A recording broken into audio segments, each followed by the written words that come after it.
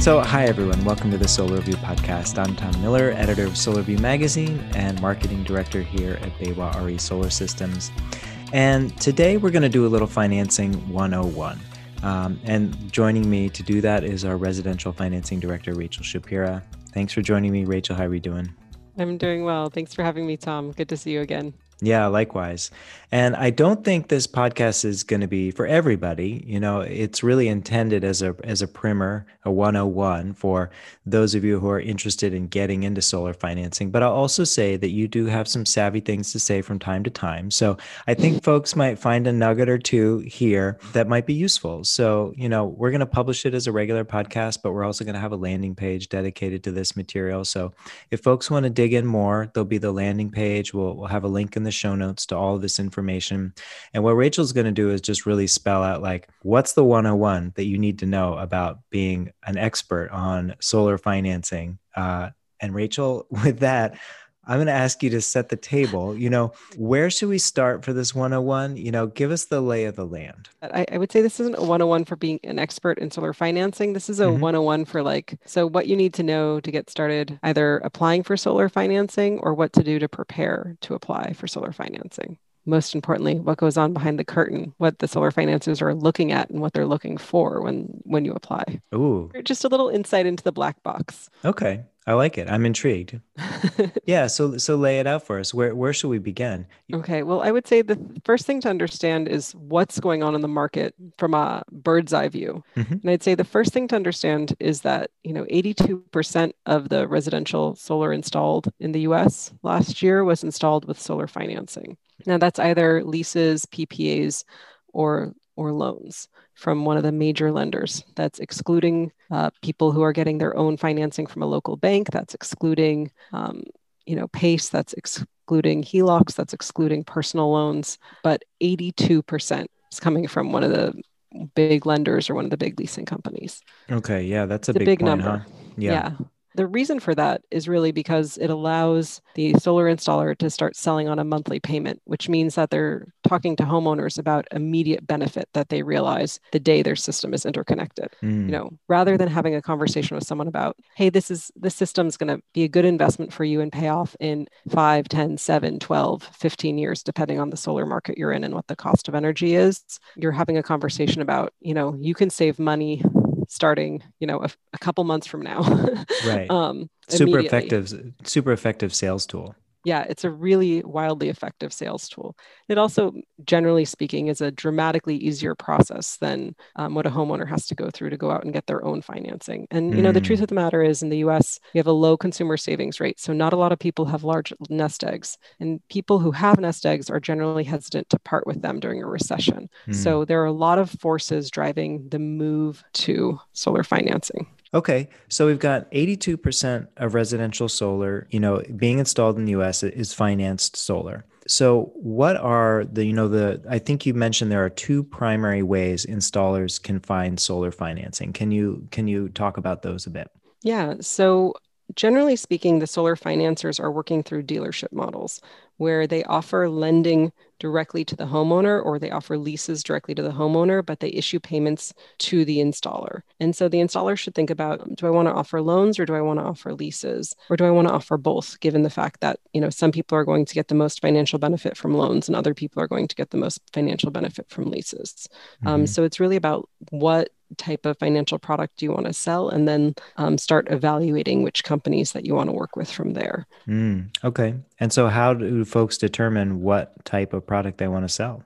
So generally speaking, if someone has taxable income, they're going to be really well served by a loan because most of the solar loans are structured in a way so that the ITC benefit or the solar, federal tax credit helps make the monthly payment of the loan lower from day one. But there are lots of people in the US who have homes that are great for solar and could really use some savings on their monthly payment, on their monthly bills, who don't have a ton of taxable income, people on a fixed income, people on disability, people who are retired. And those folks are generally best served by third-party ownership or, leases or PPAs. Okay. So an installer might or a contractor might want to have a good sense of who they're talking to and which product might fit well with that household. Exactly. Good student, Tom. So thanks for that overview. So let's get into the ways that some of these financing options are deployed. How does that typically work? Who is connecting whom? What are the relationships there between the homeowner, the contractor, the financing company, all of that? Can you walk us through that? Yeah, well, generally speaking, the finance companies want to set up a dealership model where they pay the installer directly for work that's being done, but they offer loans or leases to homeowners. So the installer will have to go through an onboarding process with the finance company to get approved to be able to offer the products that they have in their suite. And And so in that case, the contractor would reach out directly to the finance company that they're interested exactly. in partnering with. Okay. Exactly. So they reach out to the finance company, they'll complete an application. The finance company is going to want to see things like financials, their contractor's license, maybe bank statements, all sorts of different documents that speak to the financial position of the installer. And then they're going to do some additional research that goes on in the background. This is some of that behind the black box, what's going on in the black box that people were wondering about. Okay. And if someone meets their underwriting criteria, they will onboard that installer. The installer gets access to the platform to be able to run credit. The homeowner can sign loan documents if they pass credit, and then they can run someone all the way through the installation and disbursement process. And then when the system is completed, system gets PTO, the funding gets paid through directly to the installer. And before a contractor makes a decision about which financing company they want to work with, what's the best way for them to research these companies? Go to the websites, are there other ways that they can do their due diligence to decide with whom they want to work? Honestly, I think there aren't that many finance companies out there. So I think Hmm. it'd be worth looking at all the major players. You Okay. can listen to them, hear their sales pitches, see what they have to say and what they could offer you. I would also strongly recommend talking to maybe your sales rep at Baywa to see if they have any intelligence there. Talk to other people in the solar industry. It's nice to get a personal opinion. Talk to other people in the industry and Mhm. hear a little bit about their experiences. Okay. But So but they're really but there just a, aren't, I was going to say, but there aren't so many that it's not worth like giving each of the major players a chance to hear what they have to offer you. and it sounds like they're pretty approachable. Oh yeah, they're very excited to hear from companies like you. Cool. So, can we get in a little bit to that black box that you mentioned earlier? Can you give us a peek behind the curtain of these financing Absolutely. companies? I Okay. think it's actually really important that installers understand what's going on because I think what the financiers generally are looking at are very reasonable when you think about the position they're in. Hmm. The main things they want to check for when they're going through their underwriting process is first, is the company in a financial position that shows that they are going to be around for the long haul? Because the financier needs to know that the business can honor any warranties or any promises they make to their homeowners. Also, that they're going to be in business long enough to take all their projects to PTO. Hmm. They want to make sure that the homeowners are not going to get left holding the bag, being served by a fly by night operation that isn't being well run. So that's like the first thing. That's why they ask for all those financial records. The next thing that they want to know is there some way they can assess that quality craftsmanship is being done, right? Because Hmm. if the work is not being done well, the homeowner is not going to be happy over the potentially 20 or 25-year life of their financial agreement with the financier, right? Hmm. Because the installer's relationship, for the most part, when things go well, is very much you go through the sales process, you go through the permitting process, you get the system on the roof, you get it interconnected, you move on. You occasionally hear from some people with service issues, but the vast majority of the customers you only hear from as referrals. But Got it. the lenders and lease companies are going to have 5, 10, 15, 20, or 25-year relationships with the homeowners. And so Right. those companies are going to they want to make sure that whoever is doing the installation is doing good craftsmanship. And so that's why a lot of them will ask for a contractor's license, because most state licensing processes have a way to process complaints or a way to process issues so that the financiers have visibility when problems arise, or if a contractor has kind of bad marks on their record. Does that make Okay. sense? Yeah, the financing companies are looking out for the homeowner in these cases because they want Absolutely. that good relationship over the long term. Exactly. And Hmm. I mean, from their perspective, most homeowners are not very excited to pay for their loan if their system's not producing power or if it's underproducing, right? Because then Right. they'll have their full utility bill and they'll have their loan or lease. Right. Is there more you want to share about the black box? Yes. Thank you for Okay. circling us back. Yes, please. Yeah, I think There's you're on point three, maybe. just summarizing again, they want to make sure that good quality work is going to be done up to code. They want to make sure that the company is going to be around to honor any warranty claims. They also want to make sure that the company knows how to get a system installed up to code and interconnected. Because just because you know how to do good quality craftsmanship, it doesn't mean you know how to navigate the complex web of Right. regulations and utility requirements to actually get the system to the point where it's producing power and saving a homeowner money. Totally. Interconnection can take anywhere from 2 weeks to several months, depending on where you are in the country. Hmm. And so the financiers want to make sure that they're working with an installer who knows how to get homeowners through all the way to the finish line. Because again, it's not like any other home improvement asset where as soon as the work is done, the homeowner starts benefiting. The homeowner only starts benefiting when the system gets interconnected and starts producing power and sending that to the grid. So fundamentally, they're looking for the reliability of your company, the reliability of your work, and your ability to navigate the maze of getting to interconnection. Right. So Right. that's why they're going to ask for your contractor's license and look for quality issues on your license and then monitor that over time. They're going to look for businesses that have been around a year or two, because generally speaking, people that can keep their company afloat for a year or two have already kind of gotten through some of maybe the biggest hiccups in the learning curve of operating your own Hmm. business. They're going to want to see online reviews. They're going to look to see what your customers have to say about what it's like to work with you. And they're going to want to see that you've done a fair number of installations and gotten those systems completed. A popular number with a lot of solar financiers is anywhere from 75 to 100 Okay. Yeah, I was just going to ask. like installs completed. Hmm. That doesn't need to be per year. That could be over several years, but they want to see that you've gotten through a good number of systems all the way to the finish line. Because if you've gotten that many jobs done, well, one, you've figured out by now how to navigate the utilities and AHJs in your area. Oops, I'm using jargon. AHJ is Hmm. authority having jurisdiction. That's like either the city or county Yeah, thank you. government that regulates permits and stuff like and Yeah, this is a inspections and stuff 101. like Come on. that. Mhm. Sorry. So a few other things they're going to ask for. Yes, And a few please. ways kind of around is they may ask for your financials. They may ask to see bank statements. Generally speaking, they're going to want to see that you keep 2 to 3 months worth of your operating expenses in the bank, which is your way of showing that you can weather a temporary downturn. That's always been kind of a best practice for small businesses, is keeping 2 to 3 months worth of money to keep your doors open and your employees paid should things take a tip down, and you can weather the storm. So having some money in the bank is a good way to show that you're going to be around for the long haul. The finance companies are generally going to want to see insurance also, workers' comp, because lawsuits can completely sink a company if they don't have insurance or workers' Hmm. comp. And then one thing to know, because I'm sure a lot of people are hearing these requirements and despairing. These are young company. If you're an entrepreneur Right. who just started your solar business, and you're like, oh God, 75 installs feels really far away. Keeping 3 months worth of cash in the bank feels really far away.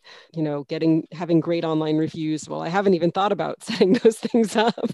Right. A lot of the solar finance companies will have paths for young companies to kind of get through, but still kind of meet their requirements for stability. So if you have a sister company or a parent company, let's say you're a solar arm that's an offshoot from a roofing company or an HVAC company. If you can get Mm. your parent company to cross indemnify your solar business, that could be a path to overcome the financial hurdles. If you're a solar veteran who has been in the industry managing crews a long time, and you just started your own shop because you're an entrepreneur and you've always dreamed of starting your own business, and you learned how it was all done working under Right. another company and you're ready to do it, you may be able to overcome some of the minimum install requirements.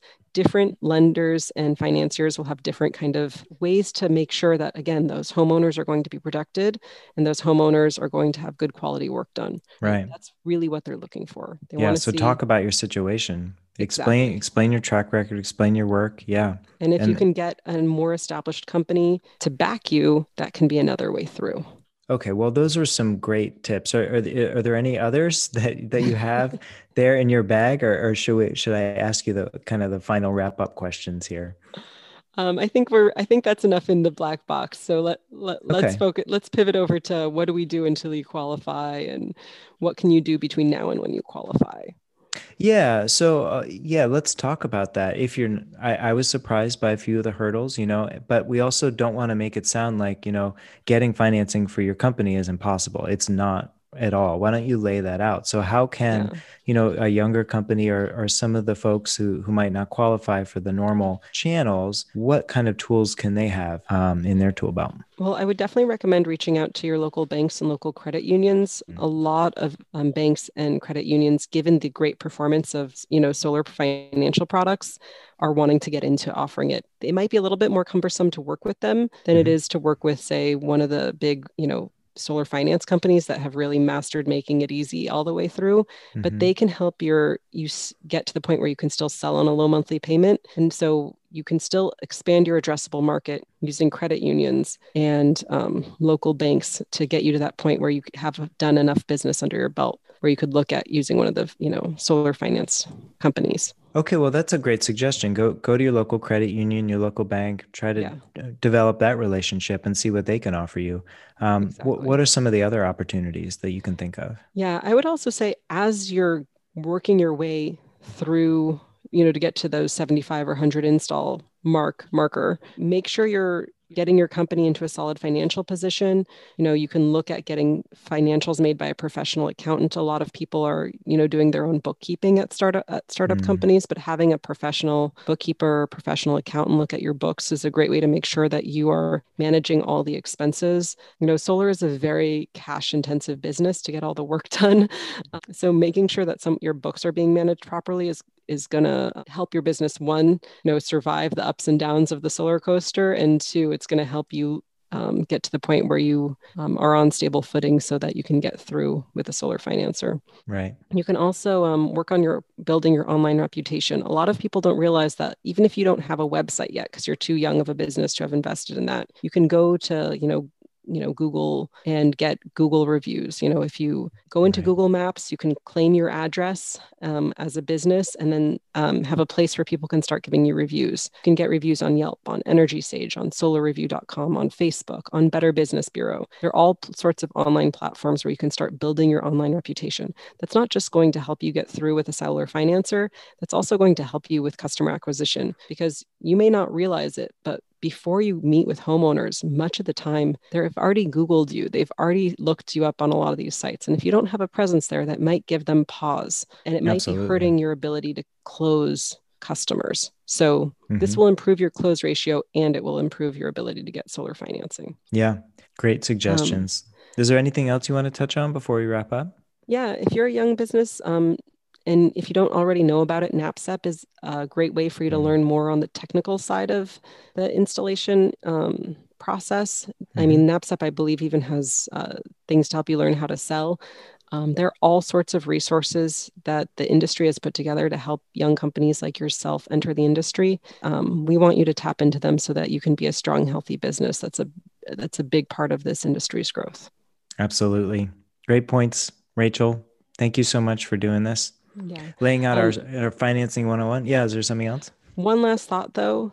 I hope that me showing you what's going on behind the black box, though, doesn't leave you afraid to apply for solar financing. If you've been in business more than a year, you have a little money in the bank, and you have, and you're doing like at least, 15 installs a year, there are a lot of solar financiers who'd be very happy to talk to you. And so it's not that difficult to get in. I just wanted to show you kind of what was going on behind the curtain so you'd understand one, why it's taking their risk team or their underwriting team a while to review you, and two, so that you understand that they're not just being arbitrary, asking for random or unfair things. They're just trying to protect their homeowners. Yeah. Yeah. Great point. Thank you so much for peeling back some of these layers for us. I'm excited to work with you to put the article together, and I'm sure our audience is appreciative of your input. So you want to reach out to Rachel, she's a great resource. And yeah, BayWa is here to help you run a successful solar business. That's what we're in the business of doing as well. So Rachel, thanks for chatting with us today. And yeah, see you next time. Thanks, Tom. See you next time.